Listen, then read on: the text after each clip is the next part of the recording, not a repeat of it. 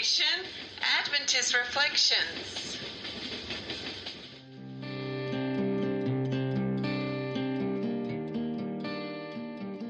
Now, to discuss character building ideas, here is your host, Dr. Danzy.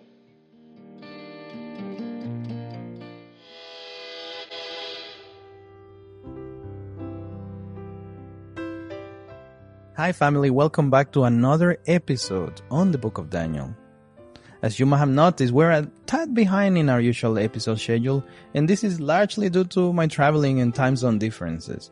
But being back in Australia allows me to get back on top of things, and so you should expect to get back into whatever you might be used to in normality in this podcast. I would like to thank everyone from all the places that I travel who are part of the Adventist Reflections family, who I met both in the US and in Mexico. The time that we spent learning together was great, and I'm very blessed to have met you. Now, to our business today though. This is lesson 3, and it's titled From Mystery to Revelation. This lesson is based on Daniel chapter 2, and to discuss character building ideas today, I would like to again invite Pastor Zeni to join us and to be able to share with us some insights that allows us to make this practical today. So Zeni, how are you doing today? Very good. Good to have you back, Daniel. Oh, thank you, Zeni. Yeah, I understand you are jet lagged, but I trust we'll be able to go through this and you will not be half asleep. Yeah, definitely jet lag. So I trust that whatever you tell us today and share with us today will be quite inciting and instigating. So we'll be awake for sure. So Zeni, last week we studied on how Daniel and his friends remained faithful, and yet they embraced the culture of the time. They were no moles. They were part of the people in Babylon. And they did everything that they had to do as far as they did not compromise to their allegiance to their God, to the God of the Bible. Now, let me ask you something. In the context of this chapter 2 of Daniel, what would you do if I ask you today to tell me what I dreamed last night? Yeah, look, it's an amazing and a fascinating chapter, isn't it? So it all revolves around this dream, and today we don't really pay much attention to dreams, do we? No. We may even remember them, but that will be it. It is quite interesting that it was so important back at the time, and the Bible is very explicit that he communicates with his children sometimes through that medium. Today we have an interesting situation because Daniel and his friends are facing another predicament. Before it was about the food, we talked about that. Now it's about a life and death situation because as a summary, we have that king, Nebuchadnezzar, the king of Babylon, had a dream. He wanted his wise people, he has his astrologers, his magicians to tell the dream, to tell what the dream means. Yes. But to step it up, the challenge was that they needed to tell him what the dream was all about. Mm-hmm. And that interests me a lot, Zeni, because let me share with you something. In my profession, as a psychologist, yes, there are people who claim to dedicate their lives to actually help their patients, their clients, to interpret their dreams. In fact, back in the late 1800s, I think, Sigmund Freud even published a book called The Interpretation of Dreams. And despite there being a system in the relationship between the conscious and the subconscious mind, anybody can come up with all sorts of ideas as far as you tell them the dream. Like if you tell me a dream, I can come up and say, well, this might be that you are wishing, willing, or wanting something. And I can give you my opinion, whether it's true or not, it doesn't matter. Yes. But I haven't found a colleague who can also claim that they can tell you the dream without you telling them what it was. Yes. And it's like literally rather, the humanly impossible task. Yes. And yet God revealed the dream to Daniel and what it was meant. So there are 4 things that to me, at least, I find interesting. One is that God gave the dream, this king Nebuchadnezzar, this dream that is quite an amazing thing in history. It has an effect for us even today. The thing that interests me here is, why will God give it to him and not to Daniel? Why will God give it to the pagan king and not to Daniel himself, the faithful Christian follower of the Bible? Yes. That's really a very good question, I think. I would say there is a two-pronged answer to this. Okay.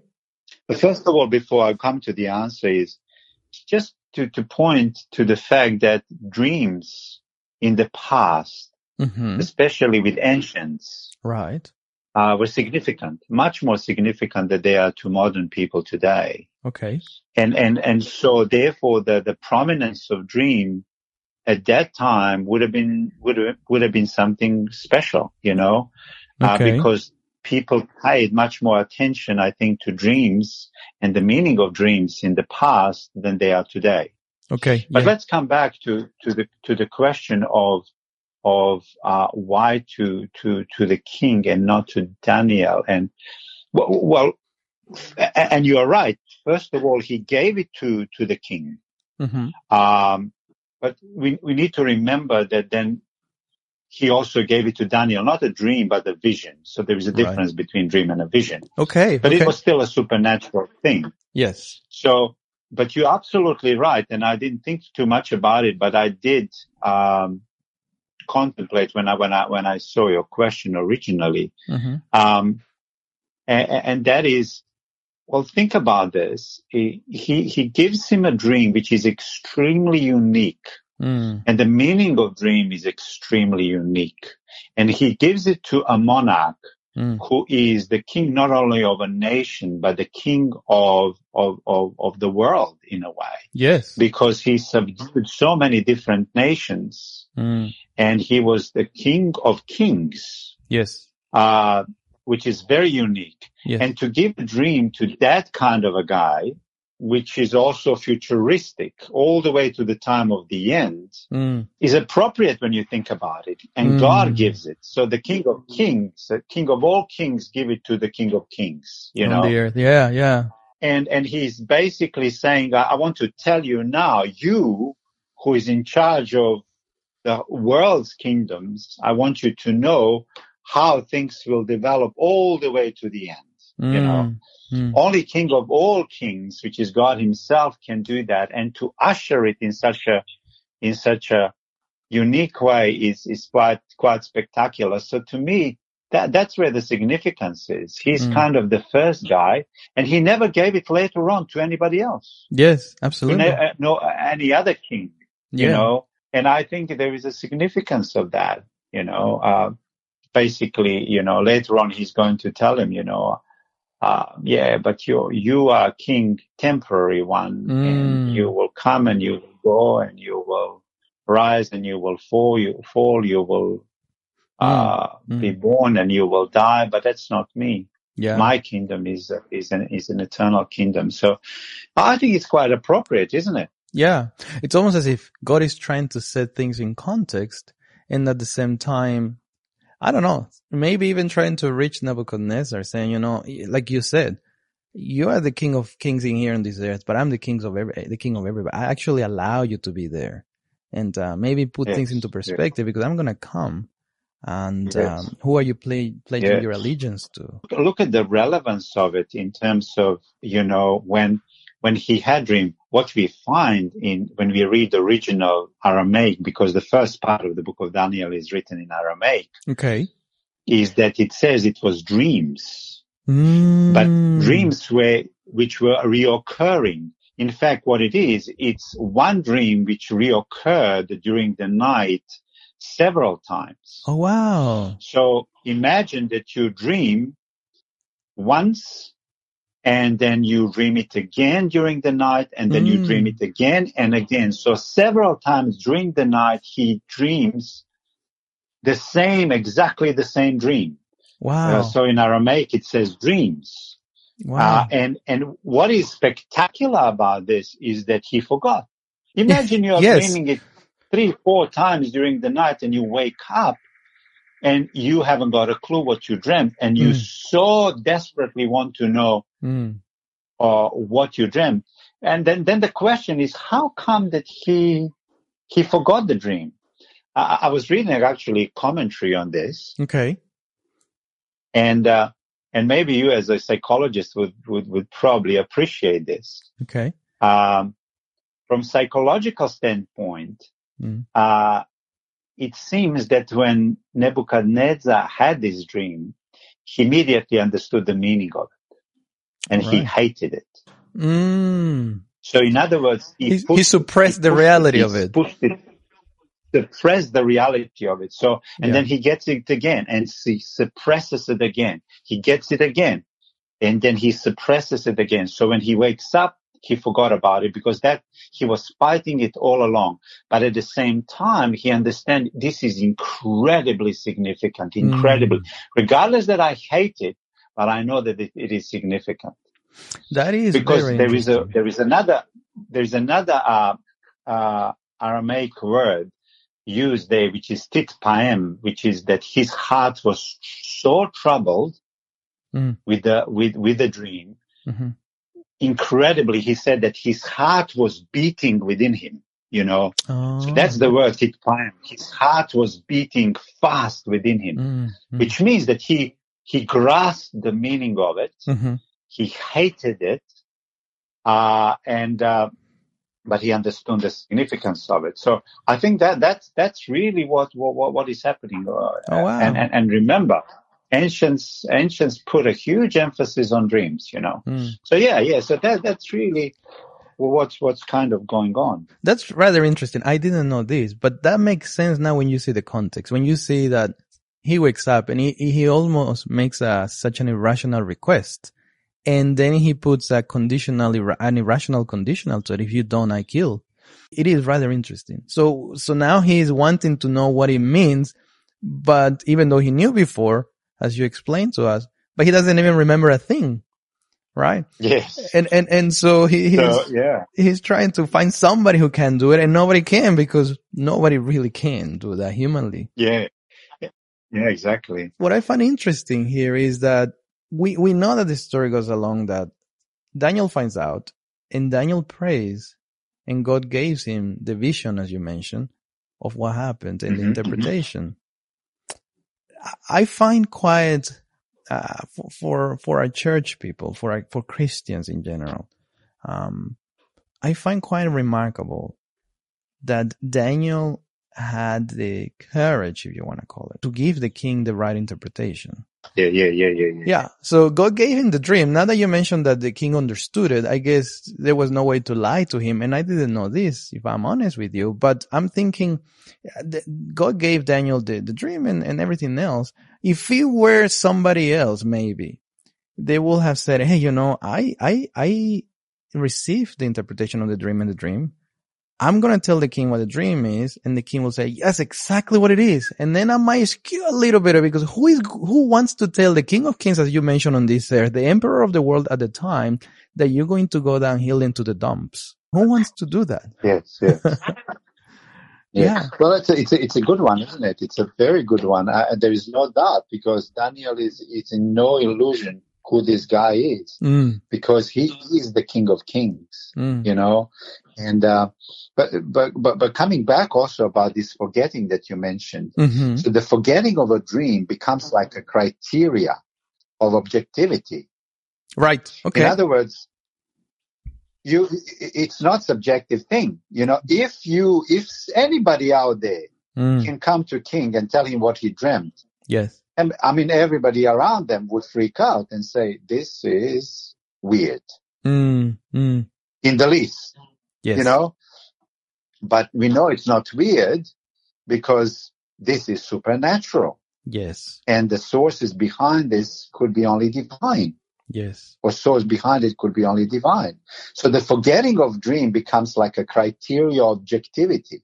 Yeah. It was going to help the king kind of to judge his own specialists, which are diviners and astrologers and magicians, whether they are real deal or not, Yeah. Whether they really can interpret dreams or not. So this becomes really, really interesting. But coming back to your observation about Daniel's courage, well, it seems to me also, that when God gives Daniel a revelation of what king dreamt, that would have given him a kick of courage. And imagine once he comes to the king with the content of a dream, that would give a kick to the king himself and say, wow. Yeah. So this is introduction of God through the big doors. This is God moment. And it's undeniably God moment. So in other words, this courage was only possible because God's incredible revelation is extremely powerful, Yeah. That's what you know what I'm saying. Yeah, absolutely. Absolutely. What I'm hearing is that God had a plan laid out, and he wasn't going to leave either of these two earthly people, whether faithful or unfaithful, alone. He wanted to show them who he was for their own benefit. Yes. I love that. I love that because that tells us about who God is. He's a God who wants us all to be able to develop faith in him, to trust him. He gives us insights, even if little or big, to be able to remember that he is still not only in control, but caring for us. He's giving us motivation to go forward in the difficult times. For Daniel, it will have been a difficult and distressing time. I mean, he puts all the people, his friends, hey, let us pray all together about this because God can do it. We cannot do it. And it happens so. And then when he receives it, you're right. He will have get him some courage. Yes. And then the objectivity test, as you put it, in the scientific world, it's passed because the king will have said, yeah, that's exactly what it was. Yes. An important part of Daniel also is there's so much we can talk about, but I think prayer is extremely important here, Absolutely. Very often we as Christians use prayer as a psychological soothing, like a crutch of some kind. Device. Yeah. When in fact, prayer is meeting a real person with the real expectation that this person hears our mind, listens to our heart, and there's an expectation that this person, which is God himself, will hear prayer, and then we in expectation wait for the answer to that prayer, Amen. Absolutely. So prayer is not some kind of psychological false crutch. But it is, even though psychological benefits are undoubtedly there, but it's primarily meeting a person with the expectation that he hears my mind, he listens to my heart, and we in expectation wait for the answer to prayer. And that's really important, Absolutely. And it's a very practical point. And it's something that we do have to remember. I like that. The Spirit of Prophecy talks about prayer opens the floodgates of heaven or something like that for us. As I think of our children coming and requesting things or asking for something, or even, this morning, one of my daughters came to the bed and she just wanted to have a chat for no reason. And I honestly didn't see the object of it except just spending time. Yes. And I love that. Yes. And I think God, if I as a earthly, full of fault human being can do that, I think imagine God, the God of the Bible, the God of love, does expect, and not only expect, does desire, I think that's the right term, for us to come and ask from him. Yes.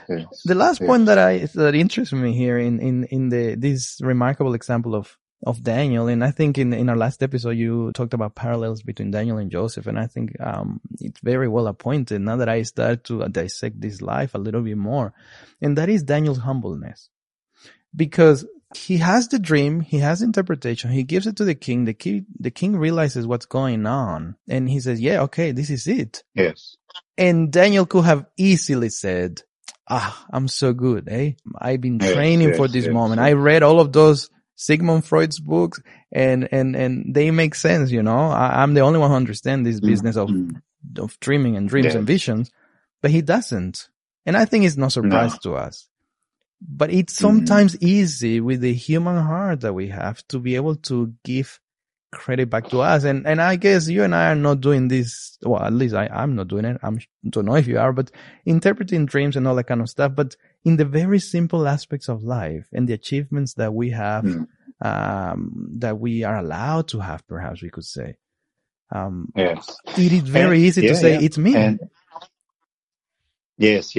And look what the antidote for that is. Okay, tell us. Daniel made the greatness of God. So he asked God in his greatest moment of need, Yes. which if God did not answer, he would have lost his life. Mm-hmm. So he is seeking his God whom he already knows. Yes. And God answers in a grandiose way. Yeah. And he simply realizes and discovers God's greatness. And in the face of God's greatness, do we possess humility? Mm. Mm. We cannot conjure up humility, but we only get humility as we discover God's greatness. Oh, I love that. Then we find our place, which is a place of humility. So in the greatness of God, we become humble. Yeah. Does that make sense? Absolutely. I think it's when we realize who we really are and who God is, we realize that our place really doesn't have a comparison when we think about who God is. Yeah, exactly. How could you rob God of the credit, really? And that can be in anything, in everything that we do and everything that we have. Yes, we have put human efforts in there, but were it not for God, we would not even be here when I think about it. Yes. Seni, I love this stuff. I love that we can trust God and we know that God can do the best that he knows how to do for us in our interest, in despite of the circumstance. We have seen it twice already. And I think next week we'll see the same thing all over again, but in a different situation. But as we conclude this episode, do you have any final remarks related to this Daniel story in chapter 2? Yes. I think that the prophetic element of it is extremely important because we as Adventists are the people of prophecy. Yes. And I think it's so important because here in chapter 2, this structure of 4 is established. As you know, what Daniel saw and, as he interprets the dream of a king, which we would see represents 4 kingdoms. Now later on, Daniel himself will have a vision, and also in his vision, he would see 4 kingdoms as well. So this kind of establishes prophetic part of a book. What is also interesting in this prophetic part, Daniel starts by saying, "I saw," God gave him understanding and vision, and he said, "I saw." Yeah. And then he speaks about what he saw, and what he saw was those 4 metals. Yeah. 4 metals where the head of this statue is a head of gold, and the chest of this statue, massive statue or idol, if you will, is made of silver, and then thighs of this statue are made of bronze, and legs are made of iron, and feet of iron and clay. Right. So he saw this. Yeah. So these 4 realities, or 4 metals representing 4 kingdoms. Yeah. That's what he saw. But then in the second part, he also says, "I saw." Okay. And what he sees next is he saw, a rock. It seems to me Daniel wants to distinguish between seeing a human kingdoms, which will come one after the other. Yes. So it is going linearly throughout history. One kingdom will come after the other, one will come after the other. But then he sees something which is radically different. Yeah.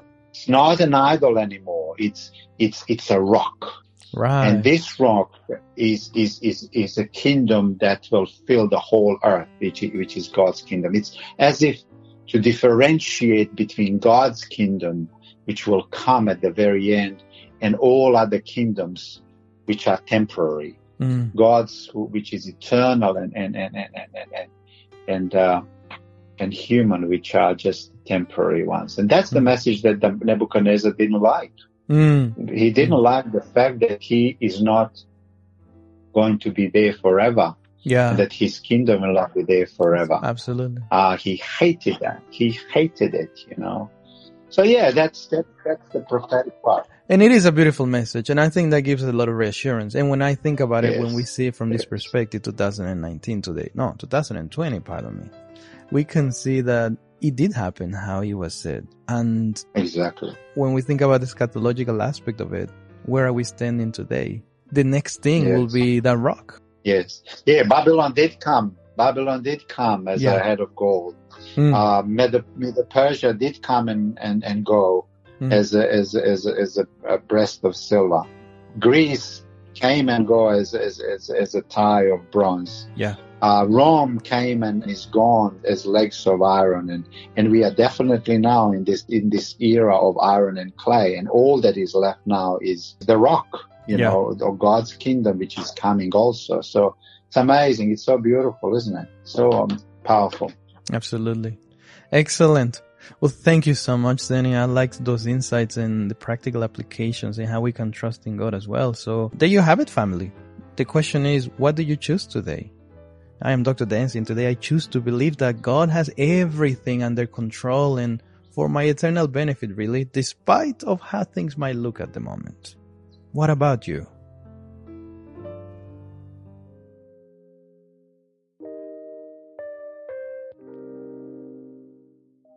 Remember to subscribe to this podcast, like it, share it, hashtag it, comment, and find us on Facebook, Instagram, YouTube, Twitter, and Tumblr as Adventist Reflections.